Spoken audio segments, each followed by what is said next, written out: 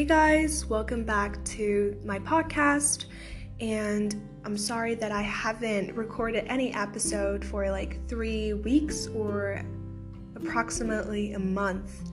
So sorry, and since we've already finished with the first chapter, the comparison of Christianity and Islam, and since during this past few weeks, I saw a lot of people on social media are having heated debates about the French policies and the laws and regulations that have been there actually for like over a decade, since early 2000.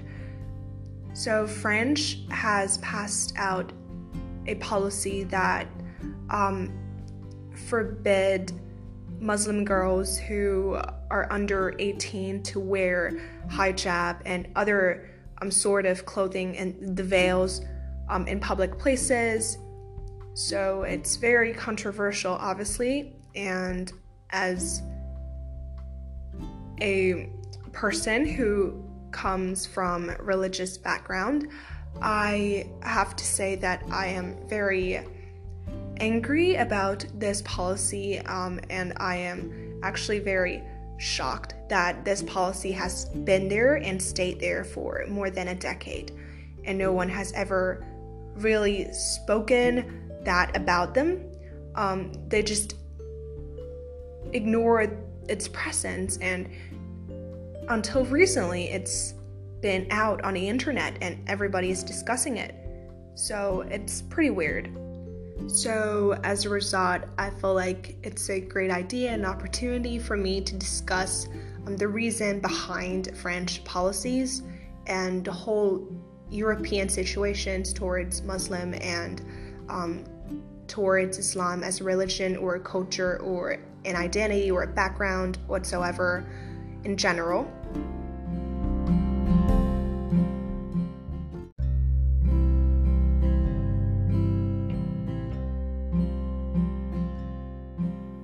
So actually, I've been working on a research paper with a professor in college. So basically, this professor, he talks about inequality.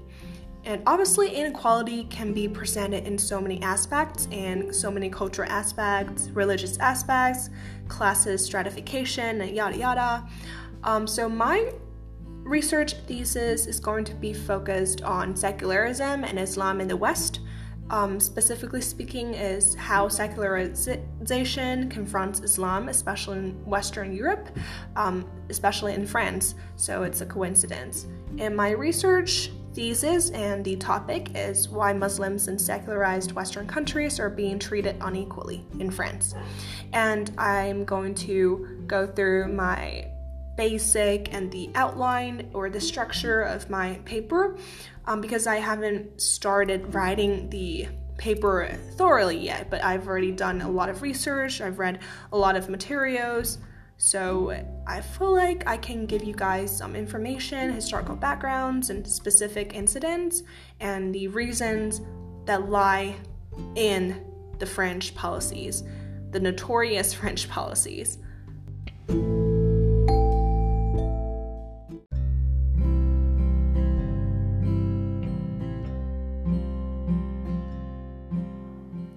And the first aspect I chose is politics, or you can say states of mind. I focused on different people's different point of views, like different parties in France, and why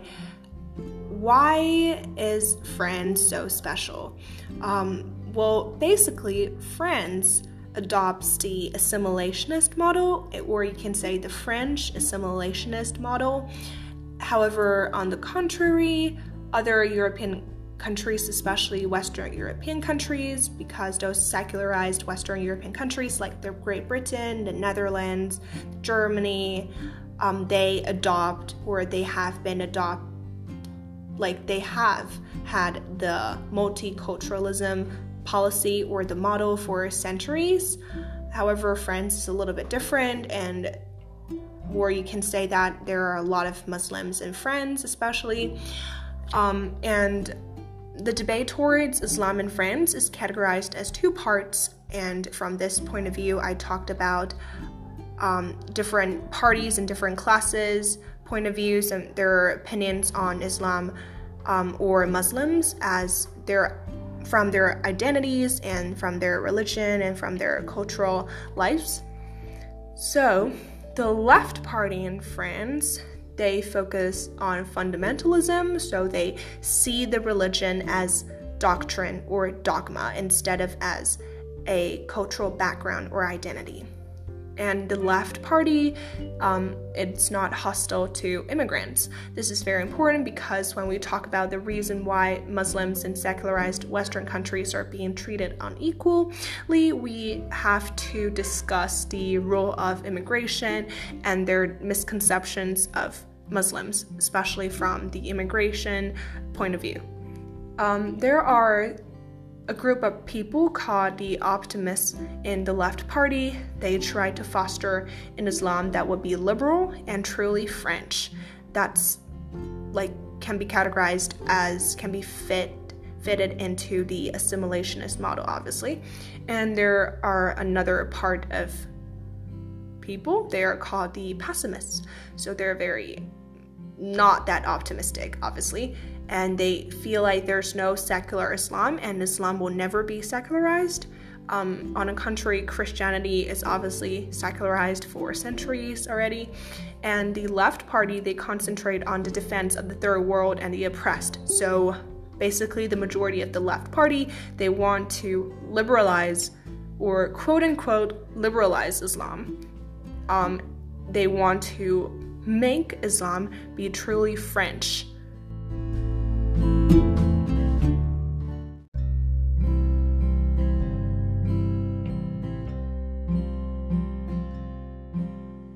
And now we face the extreme right or the Christian right party. This party, the right party, the people in them are very hostile to both Islam and immigrants. So it's the opposite of the left party. And first and foremost, Christianity, they think Christianity is an European and French identity, and thus Islam cannot be integrated into it. And secondly, they target Islam more than just an Arabic component of immigration, because obviously they're very anti-Zionism, anti-Semitism. Example, they denounced the Economic and Social Forum for having invited Ramadan to attend. It's a historical background, and you can search it up, and you can look it up in social media and search for the person called Ramadan. And next, we're moving to the economic side of my thesis. And the reason why I choose economic side of my thesis is because economy is definitely a very important and fundamental factor in every sociology or every sociological topic to discuss. And for example, Muslim ghettoization. So there's a spotlight of suspicion, and the suspicion was trained on them again even before the latest acts of extremist violence, including 2 beheadings. President Macron in France has forged ahead with his effort to rid Islam and France of extremists, part of a project that he labels separatism, a term that makes Muslims wince. I found this source on AP News. It's not the AP that you think, it's just a website called AP News, and the title is called French Muslims Stigmatized by Attacks Fell Under Pressure in 2020 November 2020, and that's the Macron's perspective on separatism towards Islam, because with the purpose of getting rid of any French extremists, and he's afraid of a term called Muslim ghettoization, which means because Muslims are usually living in a lot of chaotic environments together, and they feel like maybe this will cause the emergence or the born emergence of extremists. So they pass out a lot of policies and regulations towards this problem. So it's like a very small aspect of this whole economics aspect. And another thing is the shrinking European middle class. It is a fact that a lot of Muslims have already become fundamental or like very profound and prominent middle classes, members of middle classes in France.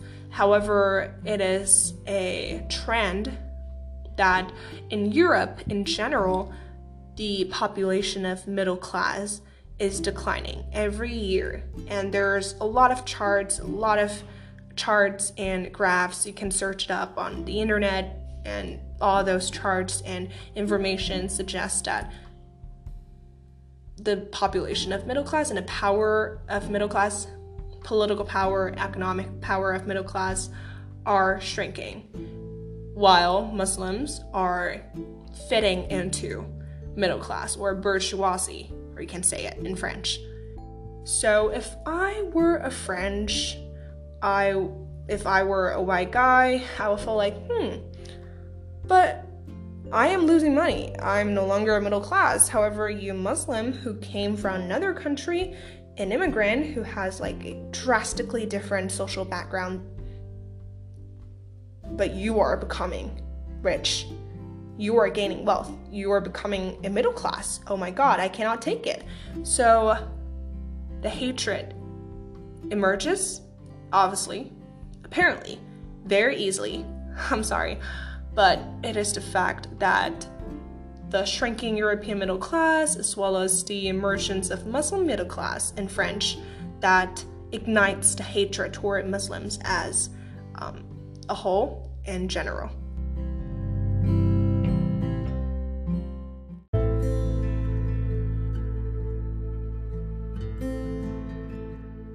And now let's move on to the final aspect of my research structure, and it's cultural conflicts, misconceptions, or you can say misunderstandings in general. So first I talk about the concept of blasphemy, and the reason why I say it's a misunderstanding is because the Christians' understanding of blasphemy is very different from the understanding of Muslims regarding blasphemy. In particular, there is an example called Rushdie Affairs.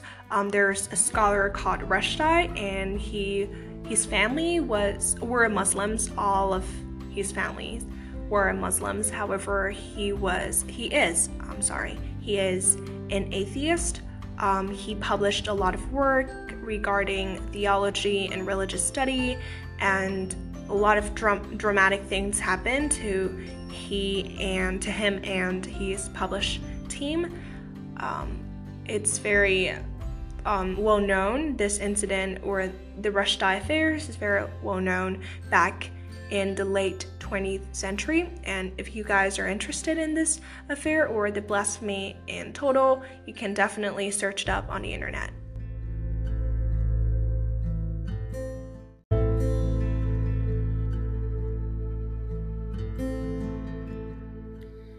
And the next small cut of cultural conflicts and misconceptions is, quote-unquote, is hijab and other overall Islamic clothing oppressive?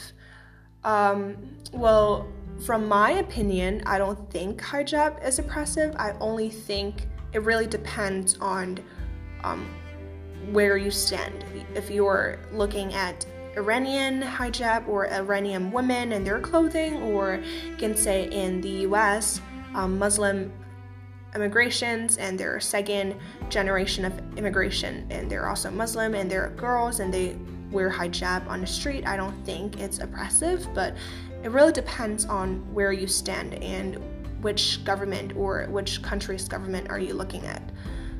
So I feel like if we're looking at the European Muslims and European female Muslims, and if they wear hijab, it's definitely not a symbol of oppression, because hijab, it's in Arabic, it's called modesty, and initially the Prophet Muhammad created. No, he did not create hijab.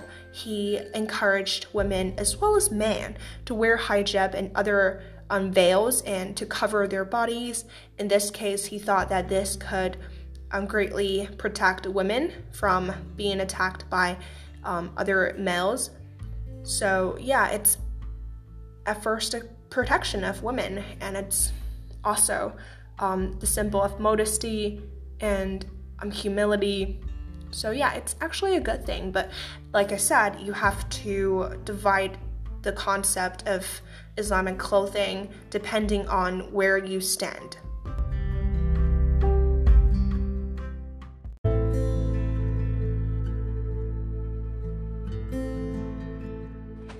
And now that's the end of my structure. It's not perfect, it's not comprehensive enough, and I will definitely add more stuff into the structure and the content of my research. I cannot do the field work or gain a lot of data from my field work because obviously it's pandemic time and my theme is Muslims in Europe and I'm from Asia, so it's not pragmatic. However, I still want to talk about the peculiarity of France. Like I said in the very beginning of this podcast, this episode, France is very special. The model or the religious tolerance it adopts is very different from other Western European countries. But there is the concept of secularization, and in French, it's called laïcité. Actually, if you look it up on a dictionary or something, it's the same meaning of secularization. Or, let's see, the non-clerical or secular control of political and social institutions in a society. Basically, secularization or secularism. However, we need to understand that there is distinction between laïcité and secularization. And what is the difference? So how is it possible to define the relationship between two terms as vague and controversial as laïcité and Islam? We know that laïcité is characteristically French phenomenon because it's a French word, obviously, and it's the French word of secularization in general. It is incomprehensible in Great Britain, where customs agents and police officers are permitted to wear veils, as well as in the US, where no president can be elected who does not speak of God. And yeah, both these countries are Western secular democracies, and the question of laïcité thus raises two distinct problems. One is that the identity and particularity of France, like I said, the peculiarity of France, and the other is the relationship between Islam on one side, the secularization and democracy on the other. At the outset, we must draw a distinction between secularization, whereby society emancipates itself from a sense of the sacred that it does not necessarily deny, and laïcité, whereby the state expels religious life beyond a border and the state itself has denied by law. It's very complicated actually, but if we keep delving deeper into it, in fact, the situations differ considerably depending on variations in two parameters. One is the separation of church and states, obviously, or the government, and the other is the position of religion in society. A country may be secular but does not adopt laïcité because it has an official religion like Great Britain, Denmark, the Netherlands. It may even adopt laïcité while simultaneously recognizing the the role of religion in the public sphere, like the United States, where the Supreme Court recently upheld the recitation of Under God in the Pledge of Allegiance in public schools. In a state described as adopting laïcité like Turkey, where the law contains no reference to Islam, there is in fact no separation of church and state because imams are government employees, as are pastors in Denmark. Similarly, when we speak of Islam, what are we referring to? That's the same question that I mentioned early in this episode. Are we talking about the dogma or the doctrine? But that is a matter of debate and a variety of interpretations among Muslims themselves. They all assert that there is only one Islam, but each has his own personal analysis, ranging from liberalism that rejects the veil and would not turn down a drink to a fundamentalism that kills the spirit in the name of the letter. It is thus always possible to identify polemically and identify polemically the true Islam of one's choosing, including fundamentalist, liberal, or even secular. And okay, now are we referring to the culture or the history of the Arab Muslim world? But actually, Islam has now left the Middle East, and this is why the question of its relationship to French laïcité has arisen. We can, of course, consider democratization in the Middle East and the relationship between democracy and Islam, but we ought not to forget that the principal obstacles to democracy in the Middle East are posed by secular governmental administration, and their political model is borrowed from European fascism or third world socialism, very distant from the Quran and the tradition of the Prophet. Moreover, thus speaking of Islam as a unitary phenomenon really enable us to understand the concrete practices of people known as Muslims. In what way is the element Islam relevant to our understanding of the underlying motive forces of modern societies, even Muslim societies? And all this leads to little but very rehashing of a few tired cliches. And this is generally a very big and huge and tremendous controversy, and still is.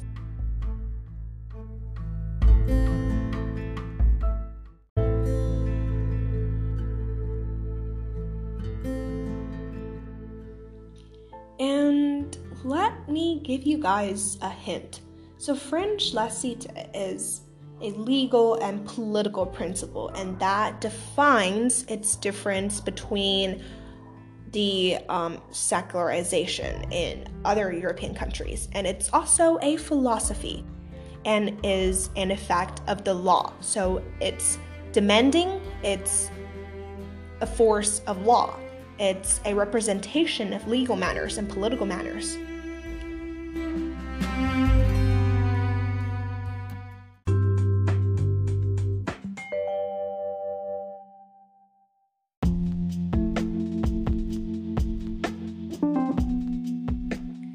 And guys, that is the end of this episode, and in the next episode I'm going to talk more about laïcism in France and the relationship between laïcism and Islam, and more specifically, which is the exception. So thank you guys so much for listening, and hope you guys can stay safe and stay happy and optimistic. And I'll see you guys in the next episode. I will try my best to upload 3 episodes a week. So yeah, wish me good luck. Bye.